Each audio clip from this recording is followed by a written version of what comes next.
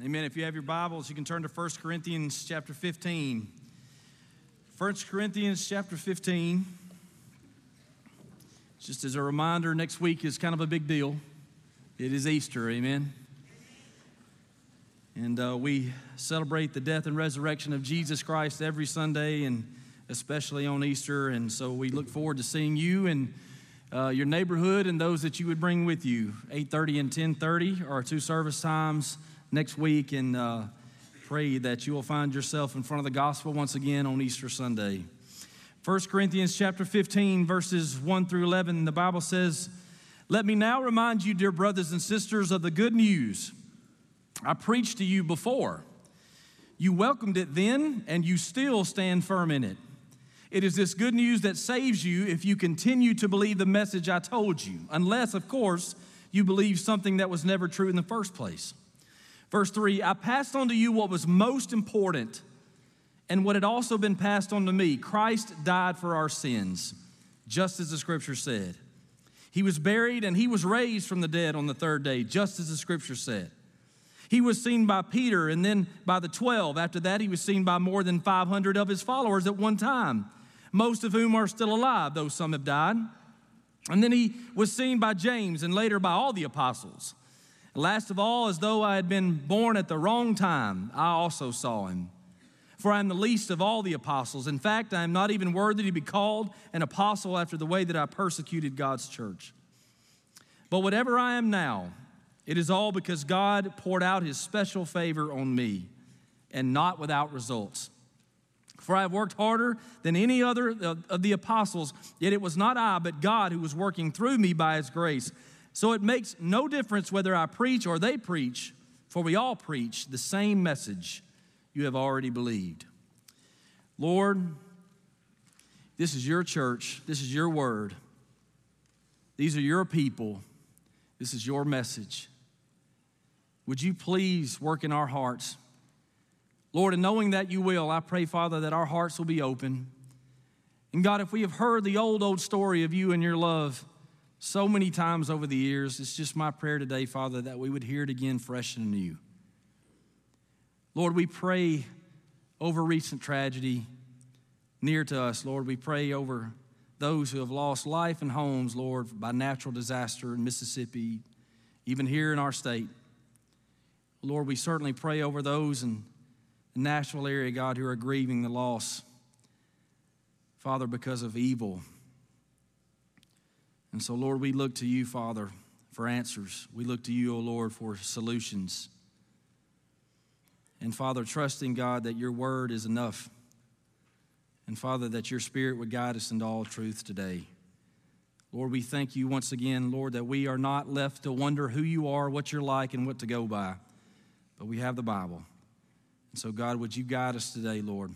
Father, for all of those who have come in, Lord, some knowing exactly why they're here, some not even knowing why they're here or how they got here. Lord, I just pray that you would make it plain to us in this time. We ask these things in Jesus' name. Amen. Last week, in a moment of clarity of sorts, I was reminded why we are here today. Why we have decided to get up early on a day where most are not working or work is not required of most. Why we have all dedicated time this morning to be here together. Even dedicated money to get here, and we got up and got dressed and we made the drive to attend this gathering. And the word, I believe, for the reason is hope. It's hope. That's the reason why we are here. We desire a better day. We desire a better way for ourselves and maybe for those that we've brought here with us. We are still searching for answers. We are searching for solutions to problems, and we are looking for new life. We are looking for eternal life. And so we have come to church today. We have put ourselves in front of the Word, not exactly knowing all of the answers, but just trusting that God can give them to us. And so we come today because of hope. For those who have placed their hope in Almighty God already, what once was a desire is now a confident expectation because of Jesus. Our hope is now with a base instead of without one, and we're no longer looking for a better way. We're no longer looking for eternal life because we found that in Jesus. And because of God's promises, we no longer wonder. Now we wait on the Lord, and we follow him, and we learn him, and we worship him until our living hope is realized. And the scripture says in Romans chapter 15, verse 13, I pray that God, the source of hope, will fill you completely with joy and peace because you trust in him. Then you will overflow with confident hope through the power of the Holy Spirit. In one way or another, we are here today because of hope. Hope that we don't have, or hope that we do have. And with that in mind and with that established, I offer you this quote from a notable author and pastor that declares, one of the greatest enemies of hope is forgetting. And so Paul says to the church in Corinth in verse 1, let me now remind you, brothers and sisters, of the good news that I preached to you before. You welcomed it then, and you still stand firm in it. And then verse 3, I passed on to you what was most important, and what had also been passed on to me, that Christ died for our sins, just as the scripture said. Now, not everybody has the same context. Not everybody has the same history. I will say that I have heard that Jesus died for my sins since I was a little boy. I've heard it, I've sang it. The old hymn that we started this last song off with is one that is not lost on me. It's one that is familiar to me. And as we sat there, as we stand here and we sing about being washed by the blood of the Lamb and that we are considered white as snow, I just wonder if we need a reminder of that this morning. That our status before God was once separate, is now the gap is closed because of the blood of Jesus, because of the work of God. And we lift these songs that we sing weekly that speak to those things that we've always known, either personally or just by the association of culture that we live in. And I just wonder if we would need a reminder of the magnitude and the majesty of God's grace unto us through Jesus. And so Paul says to Corinth, let me remind you of what is most important. The passage that is written is a review. The passage that is written to them is a review of evidence for the resurrection of Jesus. This is not a new message to them. It was once heard by them, welcomed by them, believed by them. It was received by them.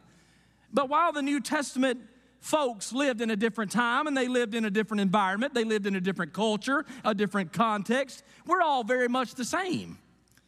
Our minds, just like their minds, are challenged by godless messages today. Our minds, just like their minds, and our lives, just like their lives, are distracted by life as it requires time and attention to things of the world that are not necessarily bad, but they're not necessarily the greatest thing either. Their faith was contested by their own doubt, by the skepticism of others, by different ideas. You see, we're very much the same in that regard. So Paul, to counter all of this and knowing all of this, doesn't give them anything new in chapter 15. He simply reminds them of the foremost message of God, that God makes sinners right in his sight and fit for heaven through the life, death, and resurrection of Jesus Christ. He also reminded them that they had received that message. You have been convinced of this, the truth of Jesus. You have been convinced in your heart of the love and the grace and the pardon of God through Jesus. Like, this is a truth of God that you received into your heart and to your life. With that in mind, let me review what we've been through before. When God deals with the people of Israel in the Old Testament, God does not merely say, this is God. Rather, we often read, this is the Lord your God who brought you out of Egypt. You see how that works? That God is reminding them of who they are in relation to what he has done. His people, a forgetful people, Israel, have always needed reminders of what God had done for them. And so he reminds them. I'm one that needs reminders. I love sticky notes. I'm old school, and I keep a calendar where I write it down with a pencil. And I pencil on purpose so that I erase it when I make a mistake, right? I like reminders. Those that are around me, I encourage them to remind me so that I won't forget. On the email feature of your email where you click the red flag, I have to do that, and sometimes I forget to do that. But I'm also not distant from the current ways that we are reminded. Even as I typed this message this week, there were notifications on the applications of my phone that popped up while I'm studying that are reminders. There's even one application on my phone called Remind. How many of you are on Remind, right? Yeah, all across there's some of you are like, why are you asking? All across the room today. And even on the Remind app, there's a little number 6 with a red background that lets me know I've got 6 unread reminder messages from groups that I am a part of. We need reminding. And here's why. Reminders help one remember what they believe is important.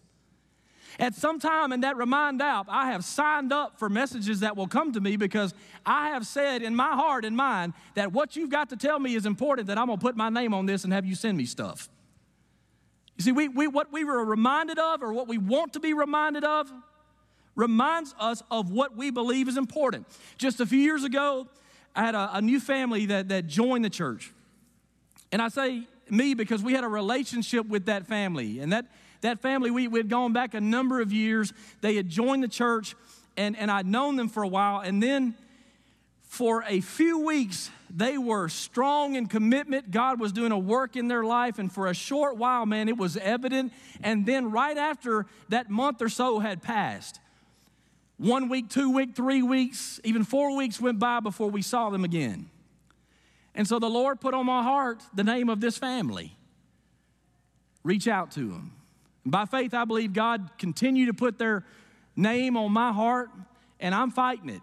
I just want you to know that the leaders of your church do not relish in picking up the phone and going, hey, where y'all at? Like, that's not something we love to do. So I'm fighting it, and I'm making excuses like this. I'm saying to the Lord, like, and saying to others, really, they know. I know that they know.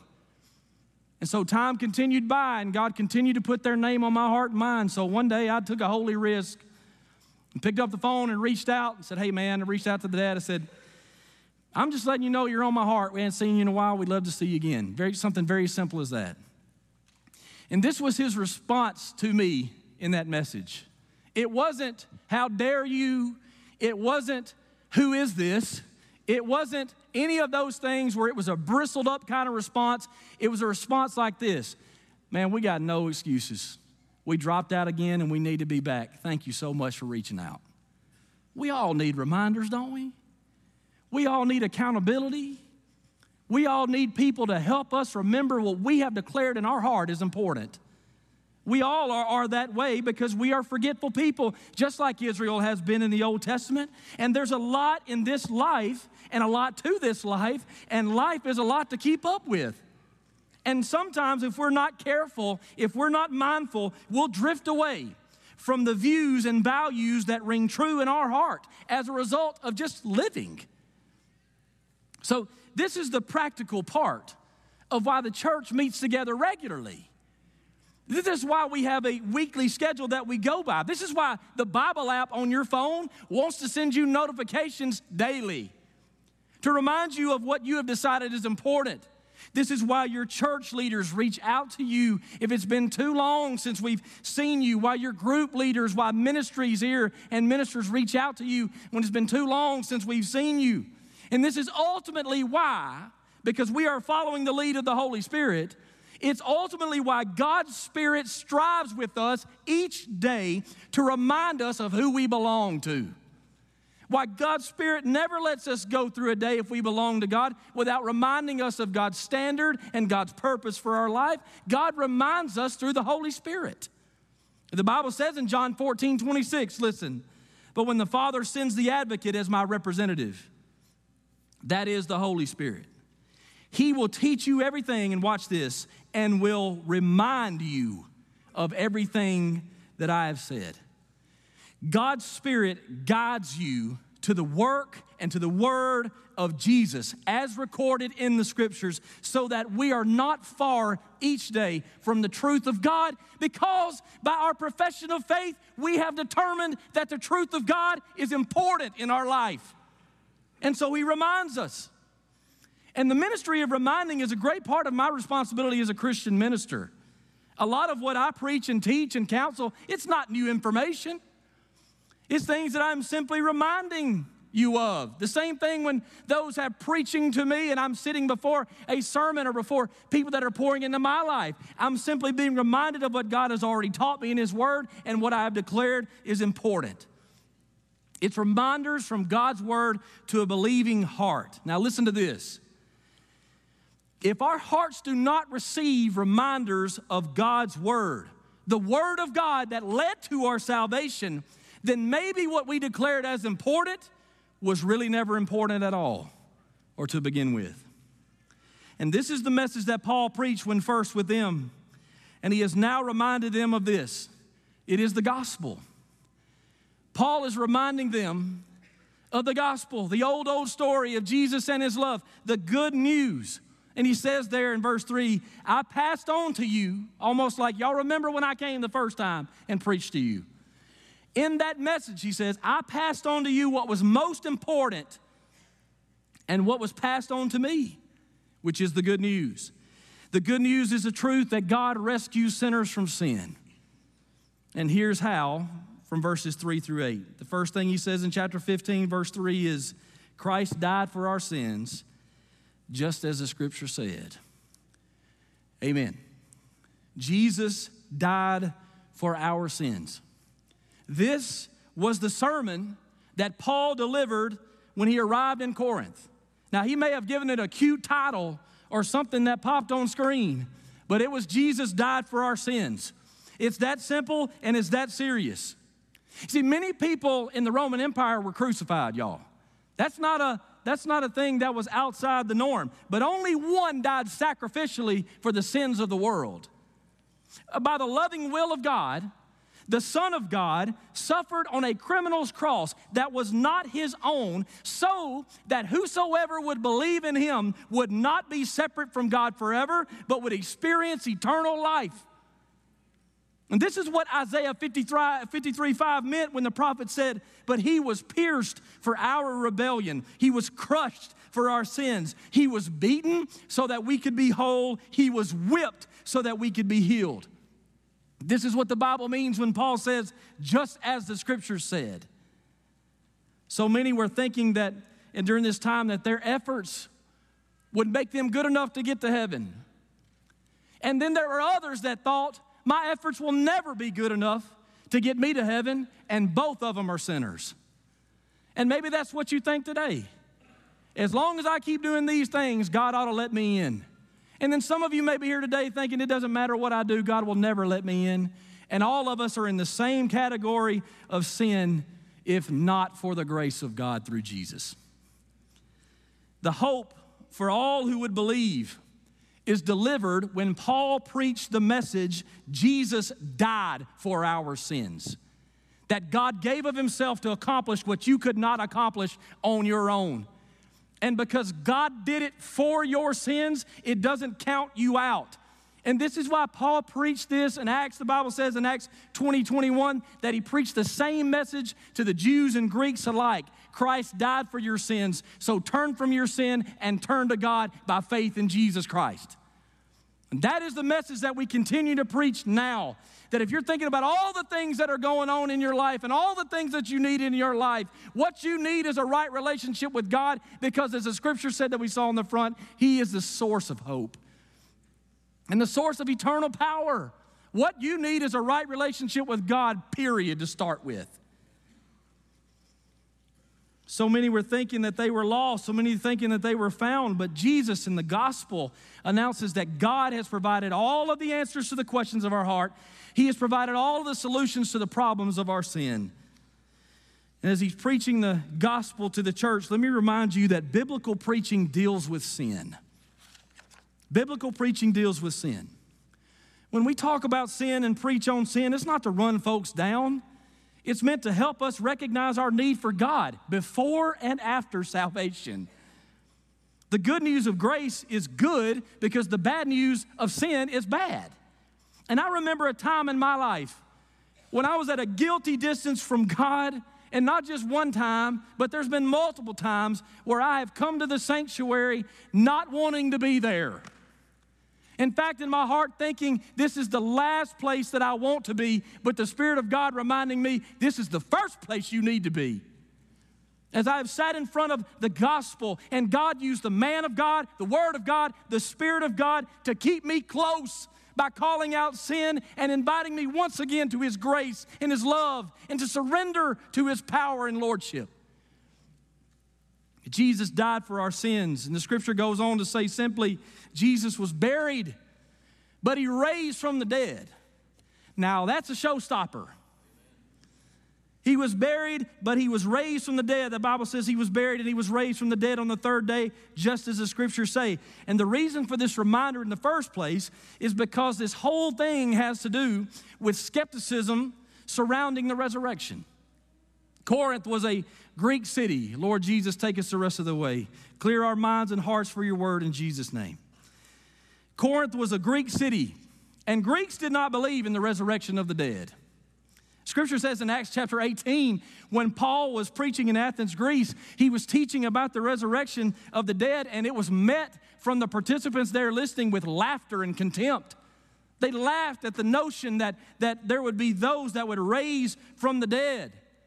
And I would concur that it is laughable to think that any of us could raise from the dead. In fact, I would suggest to you that it is supernatural to believe that one could raise from the dead. Are you hearing me?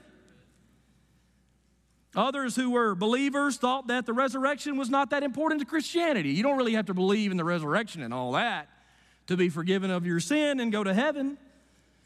But the resurrection of the dead is an integral part of Christianity. It's an integral part of the good news. God did not just send His Son to die and leave it at that. He raised Him over death so that we may live new lives. The Bible says in Romans 6:4, and just as Christ was raised from the dead by the glorious power of the Father, now we also may live new lives.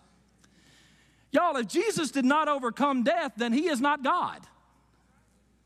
That would mean that we are still under the curse of sin. If Jesus did not defeat death, that would mean that we have no real hope of overcoming death in the grave ourselves. The only reason why we stand at a graveside as Christian ministers and preach around that graveside that this is not the final resting place, that there will be a great getting up morning, is because of the grace and the power of the Lord Jesus Christ, who has overwhelmed that grave that we stand beside. And this is the promise and the power of the gospel. If Jesus did not overcome death, He is not God. The Bible says in chapter 15, verse 17, you can see it there.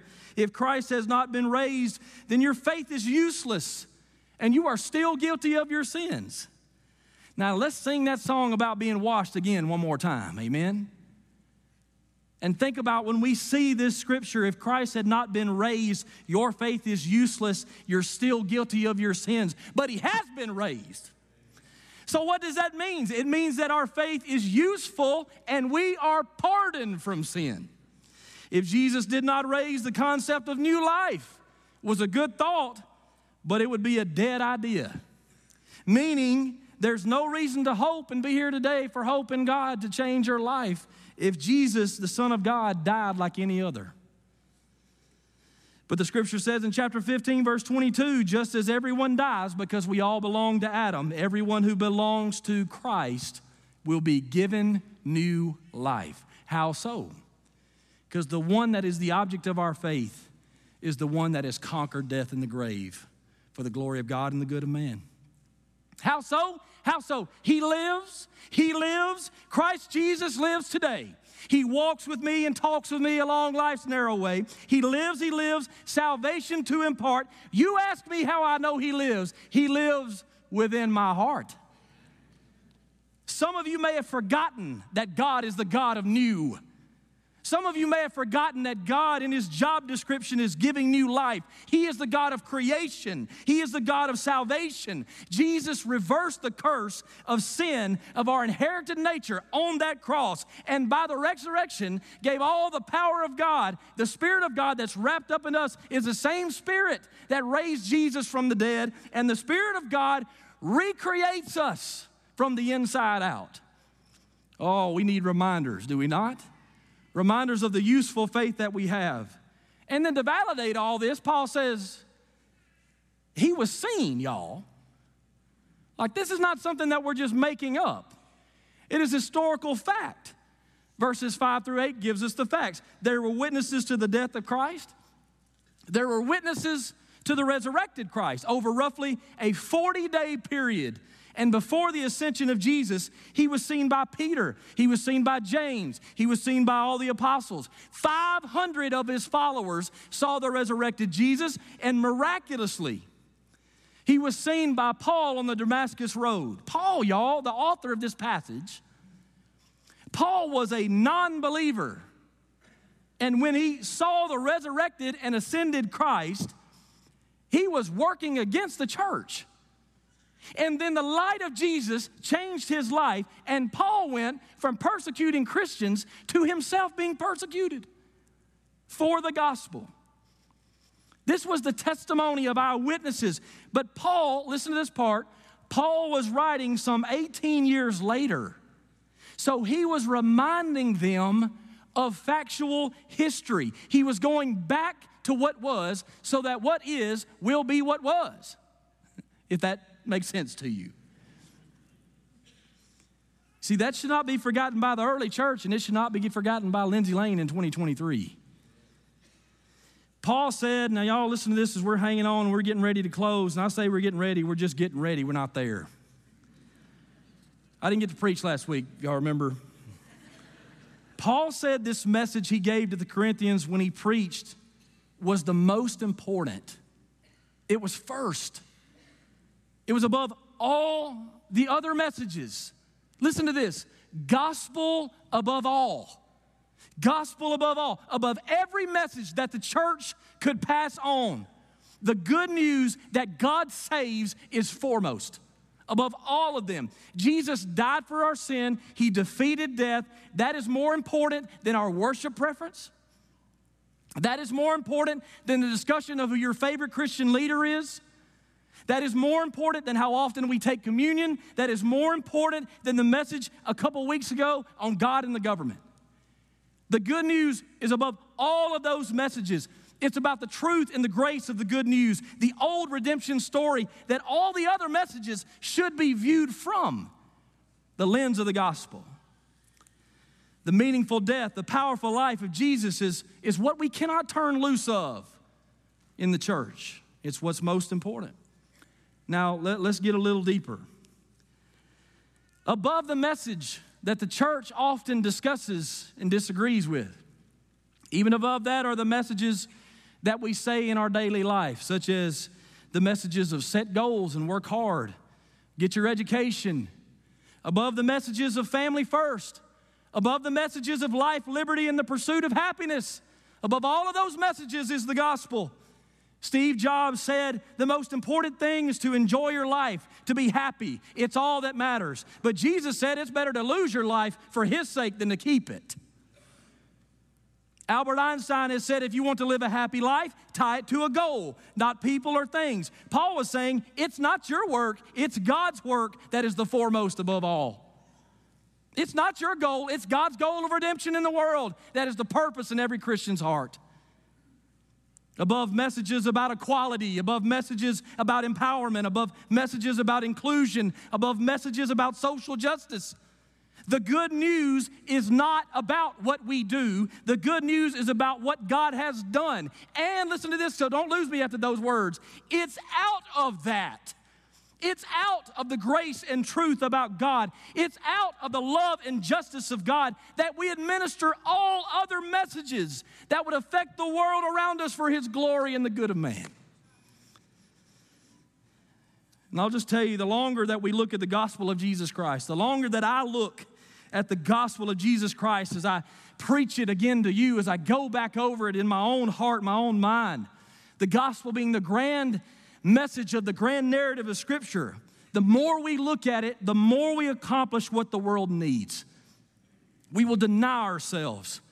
We will value others. We will see the truth that we've not seen before the longer we look in the mirror of Scripture that points to the gospel, and we'll have the right kind of confidence, and we'll lose the wrong kind of pride the longer we look at the gospel.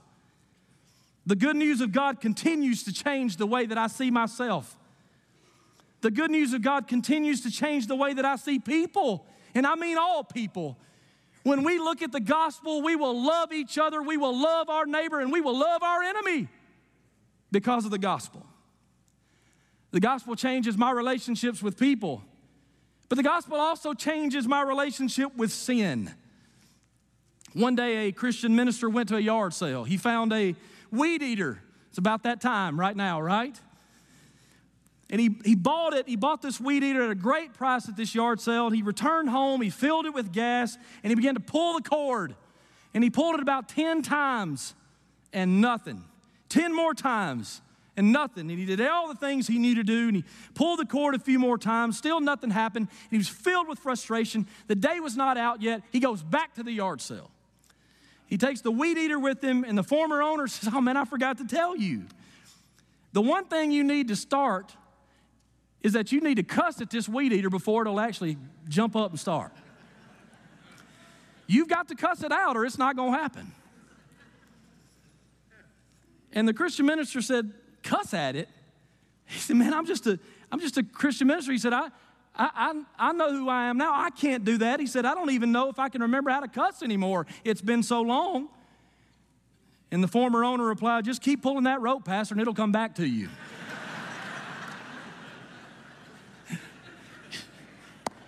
My jokes never land. That was good. You know, I'm sure we can remember what our favorite sin is. Our pastor emeritus, I remember Brother Dusty even saying before, he's not forgotten how to cuss. I'm not saying anything you hadn't already said, right? He's not forgotten. Y'all, we remember what it's like. We remember our sin. We remember how to get there. We remember why some of those things are our favorite sins. We've not forgotten it. We've not forgotten how to get to it. But the gospel changes our relationship to sin. And so, what is the response? Because reminders solicit a response. Otherwise, what was thought to be important never really was important. If a reminder doesn't jolt you to do something with it, something about it, and the response to a reminder usually is that it reminds you there's something that you need to do, next steps that you need to take, there's something that you need to accomplish. You need to get in those classes, you need to send that email, you need to follow up with that person. Whatever it is, those reminders usually lead to things that you need to do. But in this case, the response to a reminder is a reminder for us to remember what we believe. What we believe. Paul reminded them of their belief. You heard it, you welcomed it, you received it, he said. Saying in verse 2, the good news saves you if you continue to believe the message. Meaning, when the scripture says the good news saves, if, that word if is a element of condition. If it is conditional, it means that if there's quit in your salvation, if you just quit and no longer means anything to you, your belief has never been one of convincement, it's one of shallow observation. The scripture says demons believe the gospel to be true, but they don't love God. They have no love for Jesus. They have no love for his word and for the church. It's an observance that has not reached the heart. Real salvation doesn't quit. Real salvation endures. Real salvation lasts through skepticism. It battles through doubt and drought. And Paul had not forgotten his salvation. He had not forgotten who he was, and when he met Christ and how God had saved him, he had not forgotten his testimony. He said in chapter 15, verse 10, "But whatever I am now, it is all because God poured out his special favor on me and not without results." Remember the quote from the beginning of the message? One of the greatest enemies of hope is forgetting. So when we are reminded, the response is to return. For this reason, I would encourage us to consider that while you may come and sit in front of the Word of God each week, that a responsibility of a Christian is to remind yourself of the gospel. To remind yourself, by studying the Word, by putting yourself in front of biblical preaching, by seeking accountability from the church, that a response to a Christian is to remind yourself and preach it back to you so that you may share it with others. Sharing it with others is a reminder of what God has done for you. Lamentations chapter 3, verses 21 through 24 says, "Yet I still dare to hope when I remember this. The faithful love of the Lord never ends. His mercy never ceases. Great is His faithfulness. His mercies begin afresh each morning. I say to myself," the Bible says, "the Lord is my inheritance, therefore I will hope in Him." For some of you that are struggling with security and identity, preach the gospel to yourself. And find the value that God has for you as you are included in "For God so loved the world." You are in the world, that means God loves you. You've been created in the image of God. If you're struggling with those kinds of feelings about yourself, before you start seeking out all of the kinds of things that everybody would say, and before you entertain the adversary's thoughts about you, go to the gospel and allow the Spirit of God to remind you that God gave of Himself and sent His Son to die for you, out of His love for you.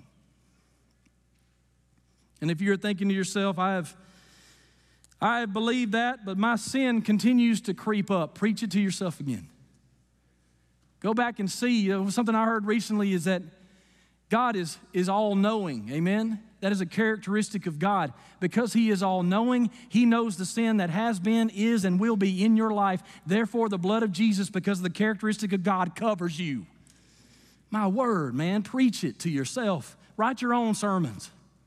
Read them. Journal. Read it to yourself. Write it to yourself. Speak it to yourself. Psalm 77, 11 through 12 says, "But then I recall all you have done, O Lord. I remember your wonderful deeds of long ago. They are constantly in my thoughts. I cannot stop thinking about your mighty works." I recall all you have done. Return and remind yourself of the belief Jesus died for sin and raised to life to give us hope. Let's stand to our feet. I would encourage you to take a next step of faith, to take a step of obedience, to consider joining this church that will constantly put the reminders of God's Word in front of you. I would encourage you today that if you need that next step of faith and somebody to help you take it. Maybe you don't even know what you need. You just know that you need God. That's why we stay after. That's why we have decision counselors here. That's why the pastors are at the front here, because we want to help you. We want to help you take next steps of obedience to the God who gave of Himself and sent His Son to die for you, the Son of God that raised in all the power of God over the grave to give you hope of eternal life. Lord Jesus, responding to this in faith, being saved is as simple as calling upon the name of the Lord. It's as serious as repentance. Lord, as you have written that in your word, to turn from sin and turn to you. If there be one in here today, Lord, that needs salvation, God, that they would simply and seriously call on you with all their heart right now. Father, I pray that your peace, your Spirit would surround them, God, as they, by faith, call to you, Lord, to be saved, to be forgiven. Lord, for the long-time Christian, the short-time Christian that's wondering what to do with sin, God, I pray, Father, that they would trust in your word, that if they confess their sins, you are faithful and just to forgive them of their sins. Spirit of God, and all the things that we're dealing with in our life, in our heart, and our mind, I pray, oh God, that you would bring to mind and heart, Lord, your word, and lead us to do what you would have us to do, Father, as a response.